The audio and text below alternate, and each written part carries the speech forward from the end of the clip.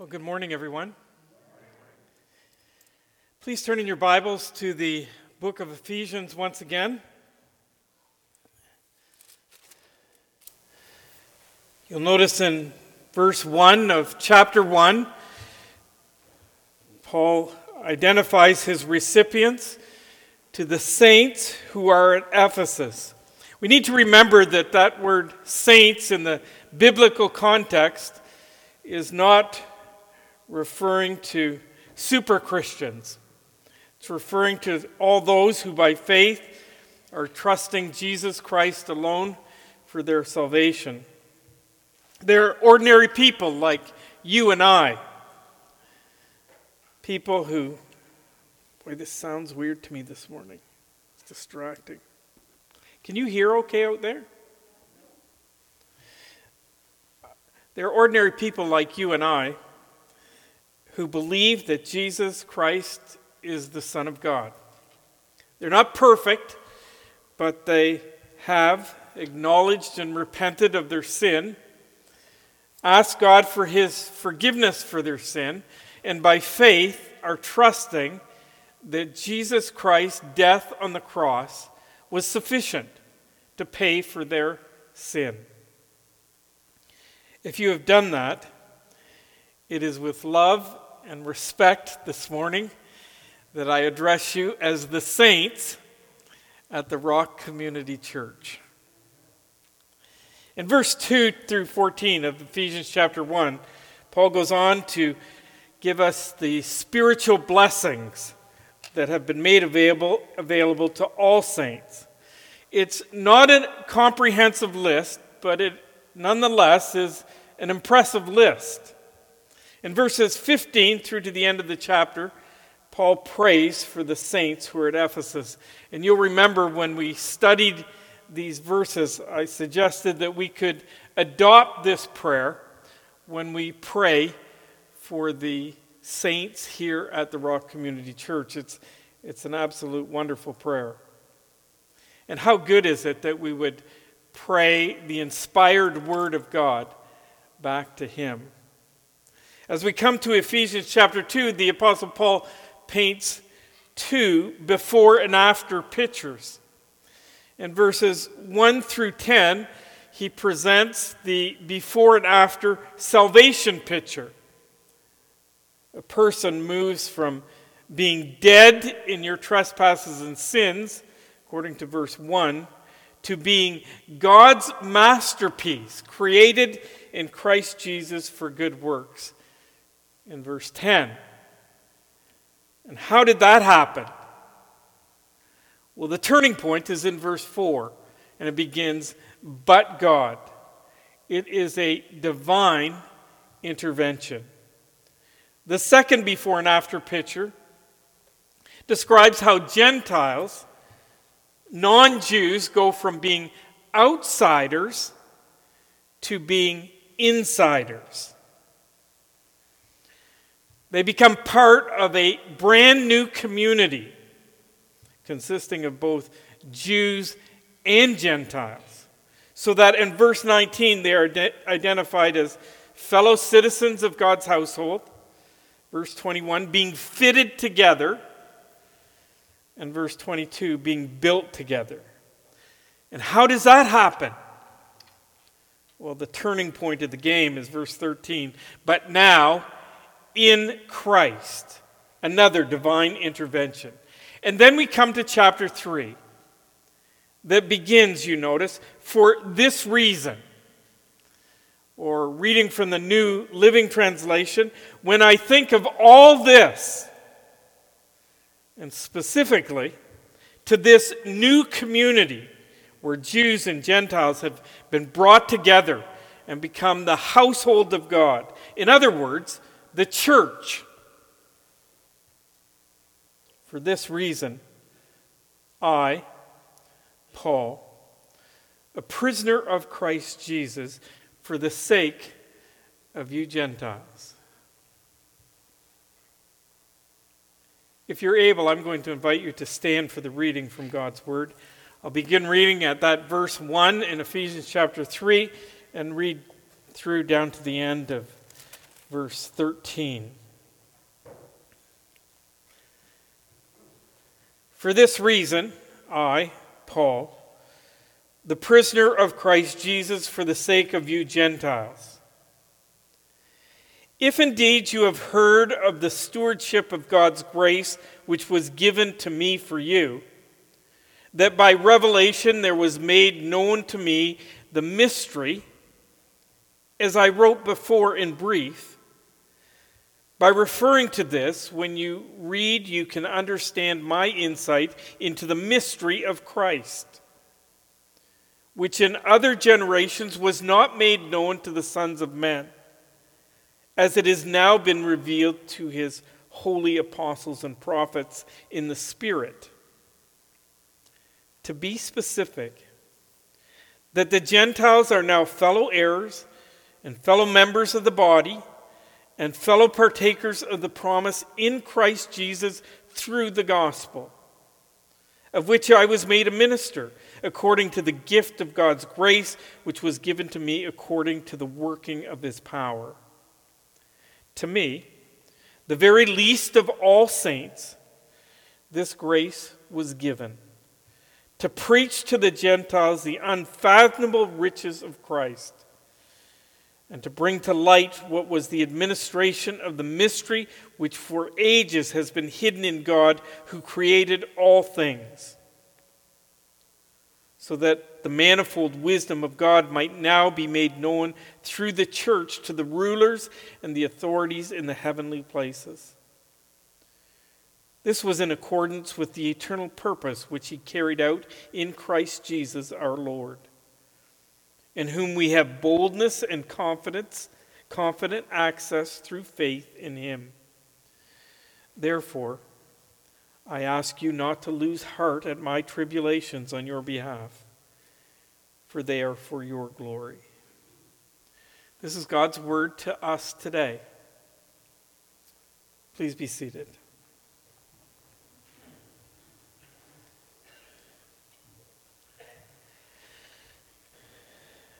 Father, we've just sung about it. There is none like you. None that can do what you have done or are doing. Thank you for the Word which was made flesh and dwelt among us. He was called Emmanuel, which translated means God with us. Thank you, too, for this, your written Word, which is profitable for teaching, for reproof, for correction, for training in righteousness, so that the man and woman of God may be adequate, equipped for every good work. So in the words of the psalmist, teach us your ways, O Lord, that we may live according to your truth. Give us ears that hear, eyes that see, spiritual realities, hearts that are receptive, and wills that are determined to obey, regardless of what others may think or say, or even what we ourselves may feel or desire. Give us courage and strength. Keep us from losing heart or becoming fearful. May these verses we are focusing on this morning work to that end. We pray in Jesus' name. Amen. Do you notice anything unusual about that opening verse of chapter 3?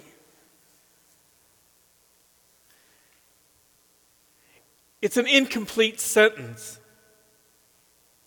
Paul actually interrupts himself mid-sentence. His initial intention was to pray for them again. We know that because he continues his original thought in verse 14. Notice verse 14. For this reason, I bow my knees before the Father. And so he picks up exactly where he leaves off in verse 1, in verse 14. For this reason. So verses 2 through to the end of verse 13 is a digression. But don't let that fool you. Because it's a digression does not mean it's insignificant or unimportant. In fact, just the opposite is true. One commentator points out, and I quote, "This is the most personal section of Paul's letter to the Ephesians.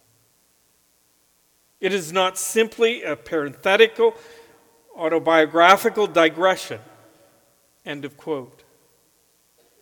So this is a wonderful description of how Paul viewed his contribution to what God prepared in advance for him to do.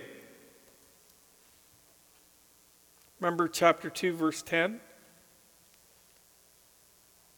"For we are his workmanship, created in Christ Jesus for good works, which God prepared beforehand so that we would walk in them." Indeed, God has planned in advance the contributions that you and I will make as we walk in them.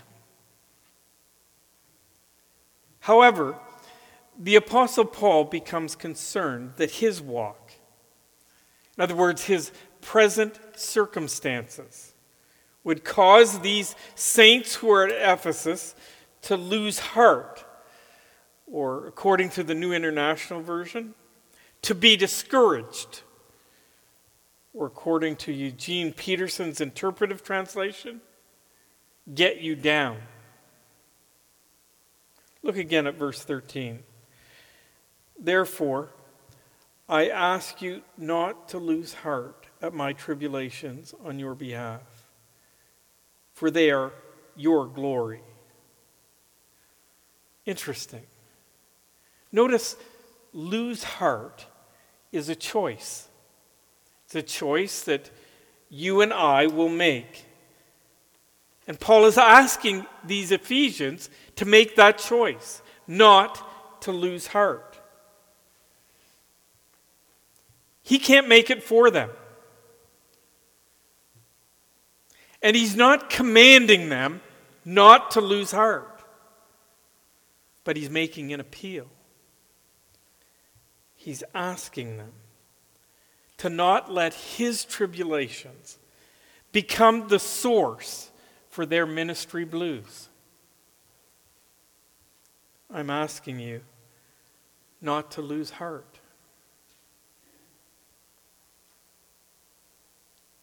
So let me ask you,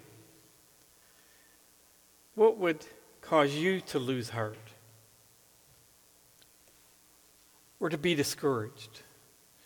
Or to get you down? How about persistent opposition? Either from within the church or from outsiders.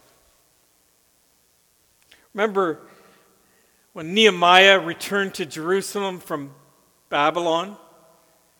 He came to rebuild the outer walls of the city of Jerusalem. Sanballat, Tobiah, and company were constantly running interference. And the Jews were losing heart. I don't have to tell you that we are living in a culture today that is becoming increasingly intolerant of a biblical worldview. Living in this present political and cultural environment, unless something changes, will make it increasingly difficult for you and I not to lose heart. What else would cause you to lose heart? How about a spirit of apathy or lack of interest in spiritual things among our fellow believers? That can get discouraging. Public figures, popular evangelical leaders who fall from grace. James MacDonald, Bill Hybels, Jerry Falwell, to name just a few. How ironic is that last name, by the way? Falwell. Nobody falls well. How about the lack of visible results? I often think of Jeremiah, who for 40 years was faithful doing what God had called him to do and did not see one convert in 40 years. No wonder he ended up in Scripture. Unbelievable faithfulness. Isolation and loneliness can cause us to lose heart. Betrayal, unkept promises, unmet expectations. Expectations, reality.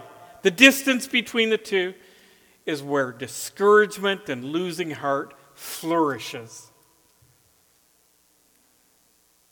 How about the tribulations, difficult times of other people that we love and care about? It's hard to watch them struggle, isn't it? When there's absolutely nothing you or I can do to improve their situation. You know, that's what they're talking about here in Ephesians chapter 3. The Apostle Paul admits as much when he asks them not to lose heart at my tribulations. The Greek word translated tribulations is found 45 times in the New Testament, but only once in the book of Ephesians, and it's here. The word includes the idea of affliction, distress, oppression, anguish, and trouble.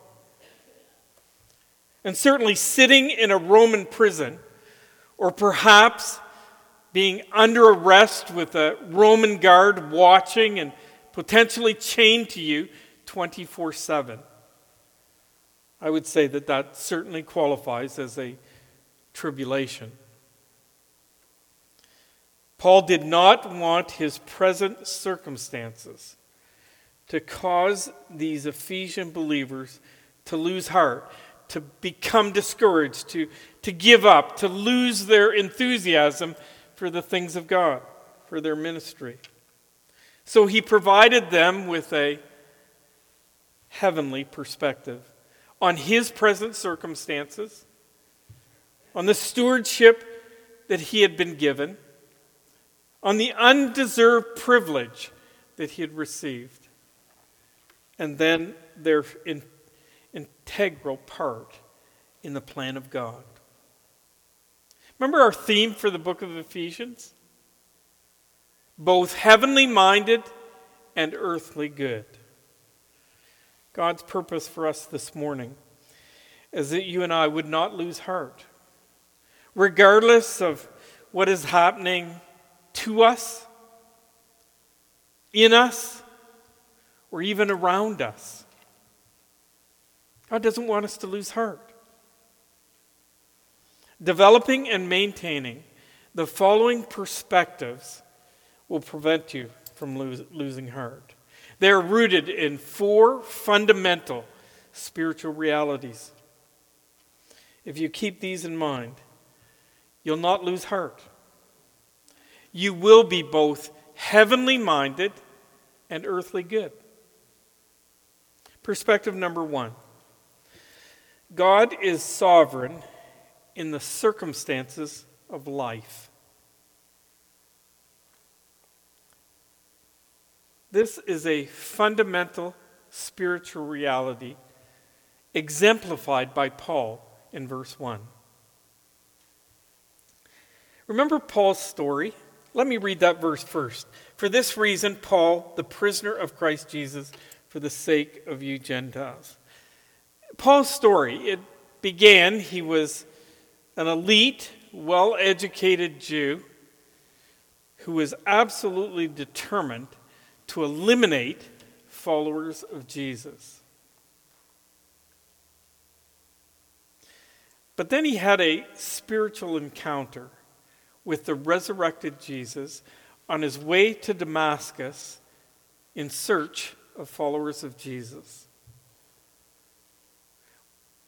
Following this awakening or conversion, The believers in Damascus wanted nothing to do with him. They didn't believe he had a change of heart. Barnabas, a well-loved saint in the Jerusalem church, was actually needed to introduce Paul to the apostles and other believers in the city of Jerusalem when he returned there. Paul was called by God to be the apostle to the Gentile world. Paul completed 3 very successful church planting expeditions in Asia, Macedonia, and other surrounding provinces on the north shore of the Mediterranean Sea. After his 3rd church planting expedition, which ended in the city of Jerusalem, where he brought gifts from the other churches for the believers in Jerusalem who were under a terrible famine, he was then confronted by the Jewish religious swamp who suffered from an irrational case of the Paul syndrome. As a result, he was incarcerated in Caesarea for 2 years and then shipped to Rome, where he is now subject to some kind of house arrest. For at this point, when he's writing Ephesians, for approximately 3 years already. For preaching the gospel to Gentiles. Look at verse 18 of chapter 2. This is Paul writing, for through him we, both Jew and Gentile, have our access in one Spirit to the Father. And that message drove the religious elite of Judaism absolutely insane when it came to Paul. As a result, he ends up in prison. But notice how Paul sees it in verse 1. I, Paul, the prisoner of Christ Jesus, not of Rome, not of Caesar, not of the Jews, but a prisoner of Christ Jesus. I've said it often. It is easy to believe in the sovereignty of God when everything is going our way. But how about when you're into your 5th year of incarceration for doing exactly what God prepared in advance for you to do? Still believe in the sovereignty of God?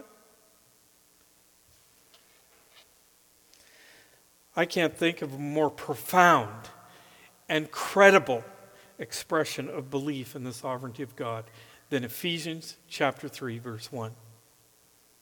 I, Paul, the prisoner of Christ Jesus. And he continues, for the sake of you Gentiles. Paul was not only willing to sacrifice his own freedom, comfort, and time, he was doing this for the sake of those outsiders. And notice, he repeated this same idea in verse 13. Therefore, I ask you not to lose heart at my tribulations on your behalf. Paul's walk in the good works which God prepared in advance for him to do actually led to his incarceration.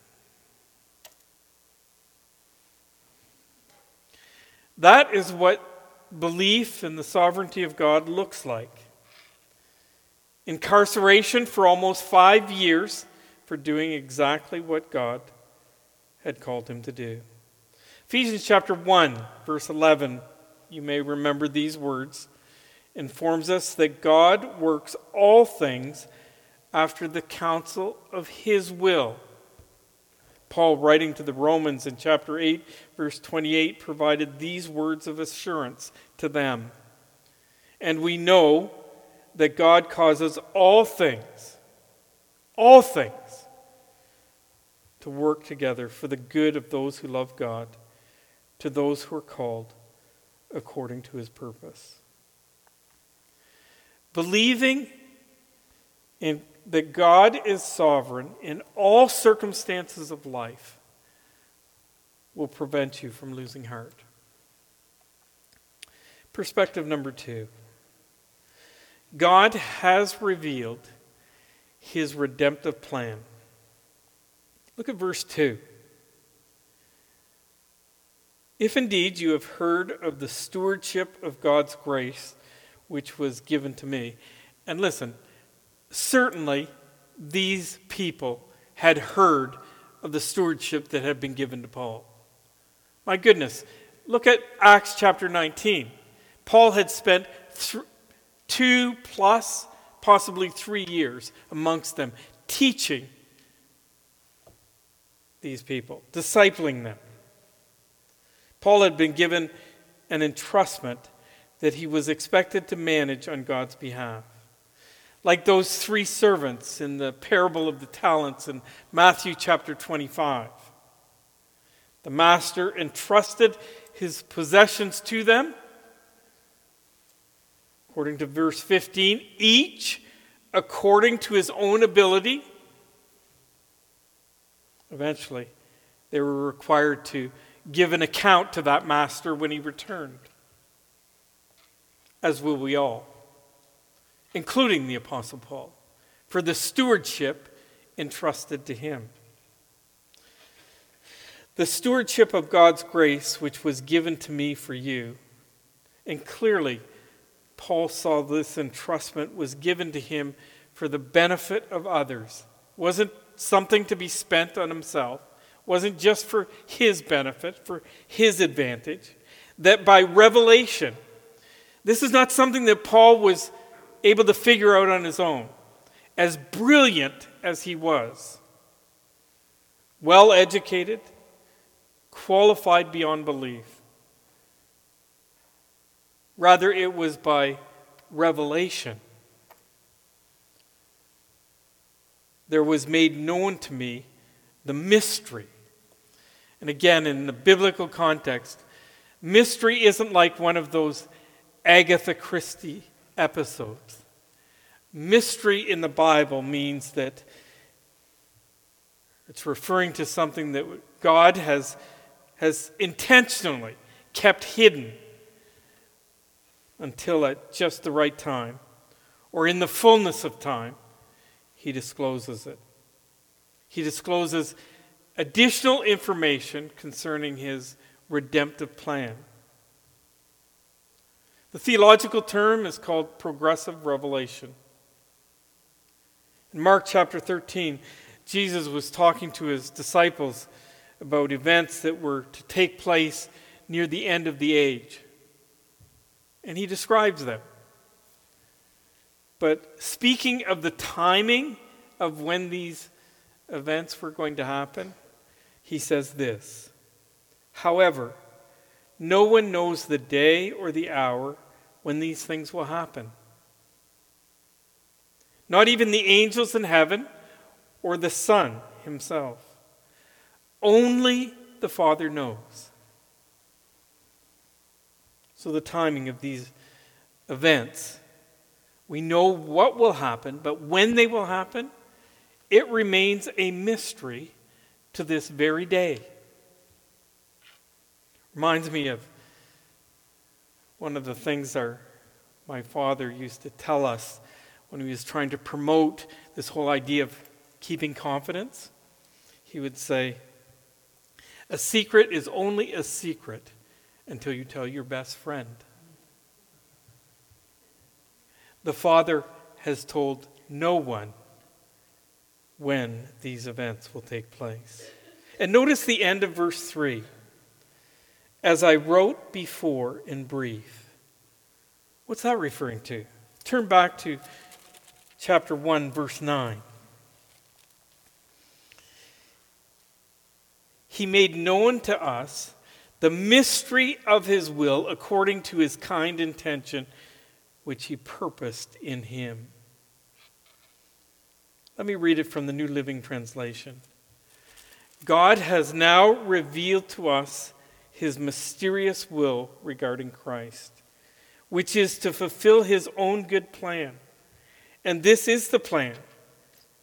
At the right time, he will bring everything together under the authority of Christ, everything in heaven and on earth. The consummation. And oh, what a glorious day that will be.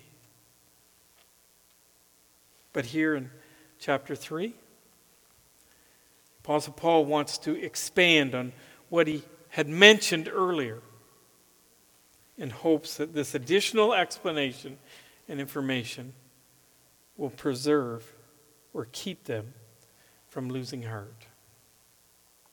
Verse 4, by referring to this, meaning the stewardship of God's grace given to him, by referring to this, when you read, you can understand my insight into the mystery of Christ, which in other generations was not made known to the sons of men, as it has now been revealed to his holy apostles and prophets in the Spirit. So it is the Spirit of God who is the agent, the messenger boy, so to speak, the mailman, who's delivering the message that this mystery was first revealed to his apostles, holy apostles and prophets. Colossians chapter 1, verses 26 and 27 speaks of the same revelation.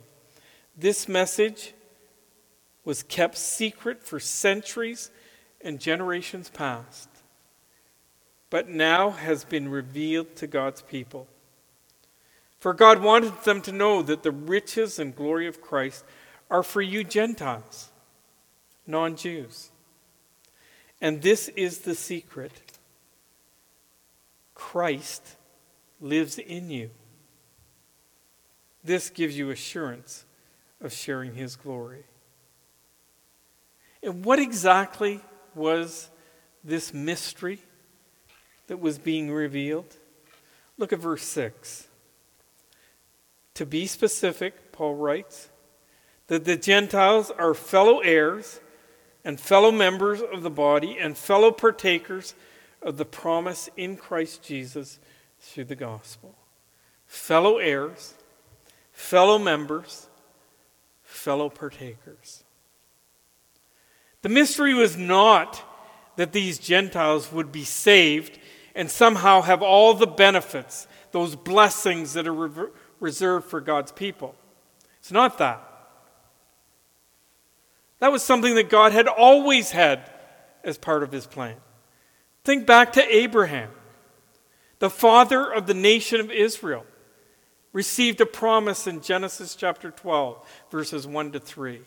And contained in that promise were these words, "And I will bless those who bless you, and the one who curses you will be cursed. And all the nations, all the families of the earth will be blessed through you." The mystery was the formation of a community consisting of both Jews and Gentiles, becoming one body called the church. That was the mystery of Christ that was revealed to the holy apostles and prophets by the Spirit. Verse 7, of which I was made a minister. Diakonos, someone who serves other people according to the gift of God's grace, which was given to me according to the working of his power. What a humble view of himself. Don't lose sight of the fact that we're speaking of the great Apostle Paul here. The one who had been that rising star in Judaism before he had that encounter with Jesus on the road to Damascus. He was a brilliant man, brilliant Jewish scholar. The one who, under the inspiration of the Spirit of God, wrote 13 of the 26 New Testament books. 14, depending on what you do with the book of Hebrews.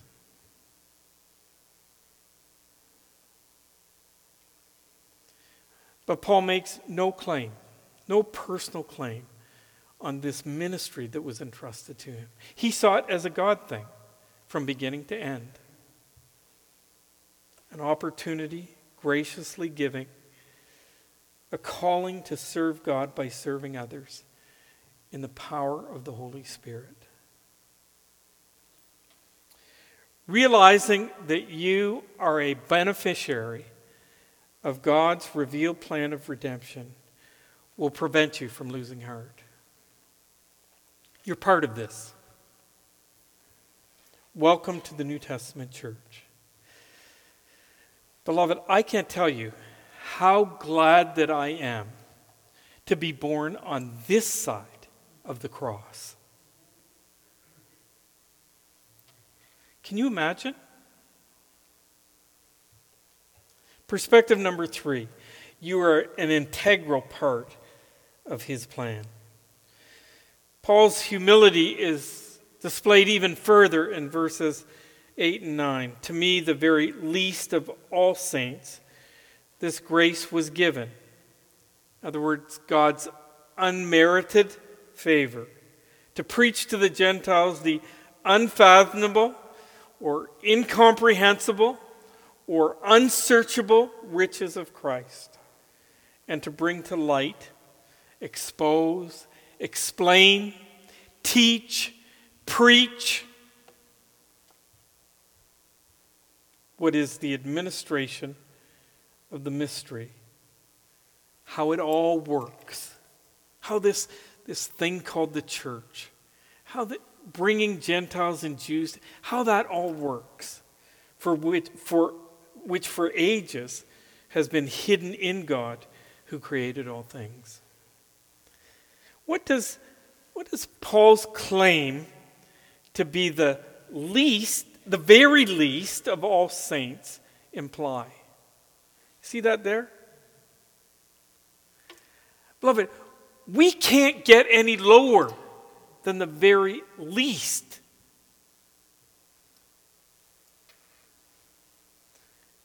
If Paul's unmerited favor extended to the very least of all saints, so that he could be used in such significant ways, then what are the possibilities for you and for me? Unbelievable. Now, granted, you and I may never be as public as the Apostle Paul in his contributions. But your contributions are no less significant.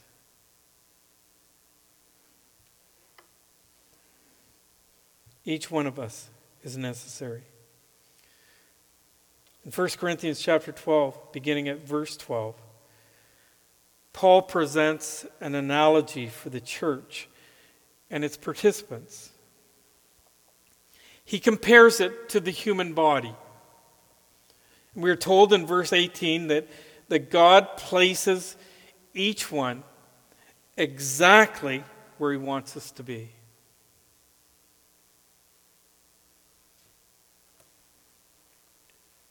Every one of us are contributing members to the body of Christ, to God's masterpiece created in Christ Jesus for good works, which God prepared in advance for us to do.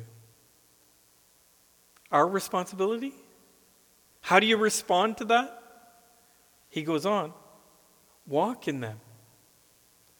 Verse 10, so that, here's the purpose statement, so that the manifold wisdom of God might be made known through the church to the rulers and authorities in heavenly places.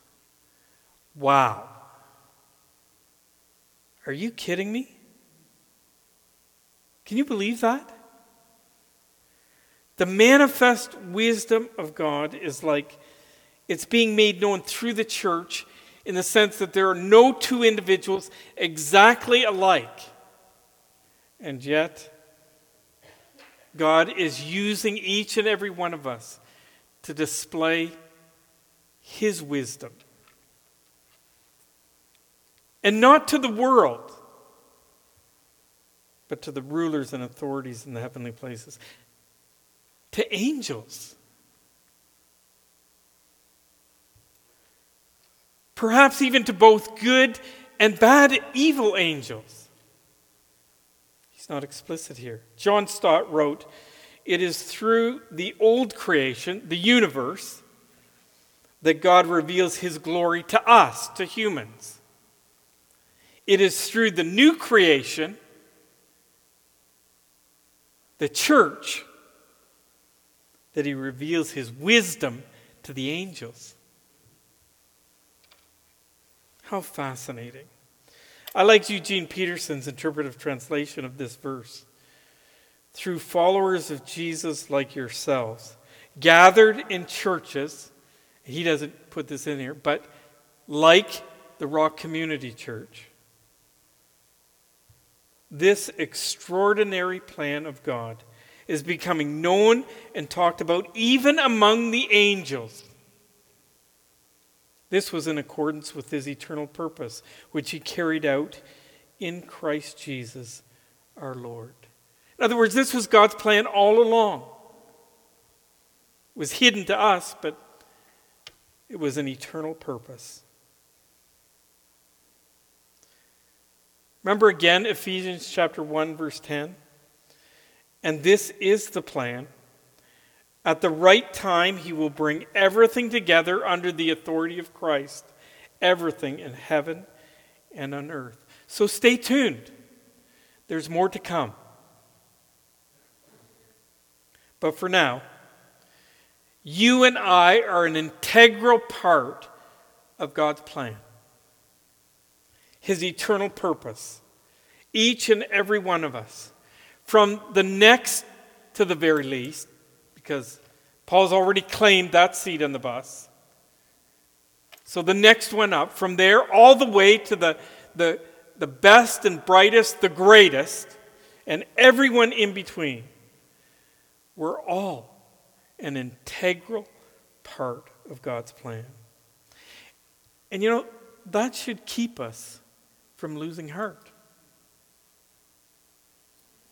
Perspective number 4. You've been given direct access to God. Look at verse 12. My New American Standard Bible, it reads, "In whom we have boldness and confident access through faith in Him." The New Living Translation reads, "Because of Christ and our faith in Him, we can now come boldly and confidently into God's presence." What more can be said? Not only is it possible, but the Scriptures present multiple examples, many invitations to come. In fact, we are commanded to pray without ceasing. Listen to these words from Hebrews chapter 4, verses 15 and 16. "For we do not have a high priest who cannot sympathize with our weaknesses, but one who has been tempted in all things as we are." Speaking of Jesus. "Yet without sin. Therefore let us draw near with confidence to the throne of grace, so that we may receive mercy and find grace to help in our time of need."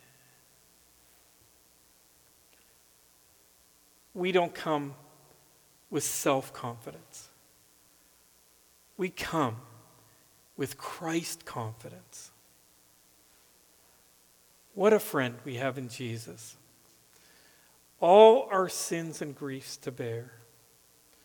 And what a privilege to carry everything to God in prayer. Oh, what peace we often forfeit. Oh, what needless pain we bear. All because we do not carry everything to God in prayer. Taking advantage of your direct access to God will prevent you from losing heart. God is sovereign in the circumstances of life. He has revealed his redemptive plan. You are an integral part of God's plan. You've been given direct access to him. So please, verse 13.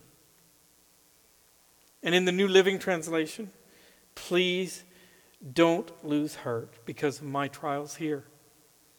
I'm suffering for you, so you should feel honored. Choose not to lose heart. Choose not to lose heart. Including this appearance here in Ephesians chapter 3. The Greek word translated to lose heart is found 6 times in the New Testament. And I put those 6 references on the bottom of that sermon note handout. I'm going to give you a homework assignment to read those verses and determine what it is the scriptures say will keep us from losing heart based on those 6 appearances of this word. I've got them here, but we've run out of time. Let me just give you the last one, 2 Thessalonians chapter 3, verse 13. But as for you, brethren, do not grow weary in doing good. So doing good is an antidote for losing heart. And you can go through the other 5 and come up with the suggestions there. My appeal to you this morning is don't take yourself out of the game. Stay at it. Don't lose heart. God is sovereign. You know his redemptive plan. Y'all, the you is plural in this verse, in this chapter. You all are an integral part of God's plan. Pray always. Father, we acknowledge your sovereignty in all things. Enable us to trust that spiritual reality when things go awry. Thank you for the plan of redemption that has been revealed in Jesus and his church, of which we are a part, both individually and collectively. Empower us to walk in the good works you've prepared in advance for us to do. May we be found faithful. And may our faithfulness provide encouragement so that we do not lose heart. May our prayers have the same influence in our lives as we make a habit of inviting you to be involved in the details of our lives. And we ask all of these things boldly and with confidence in Jesus' name. Amen.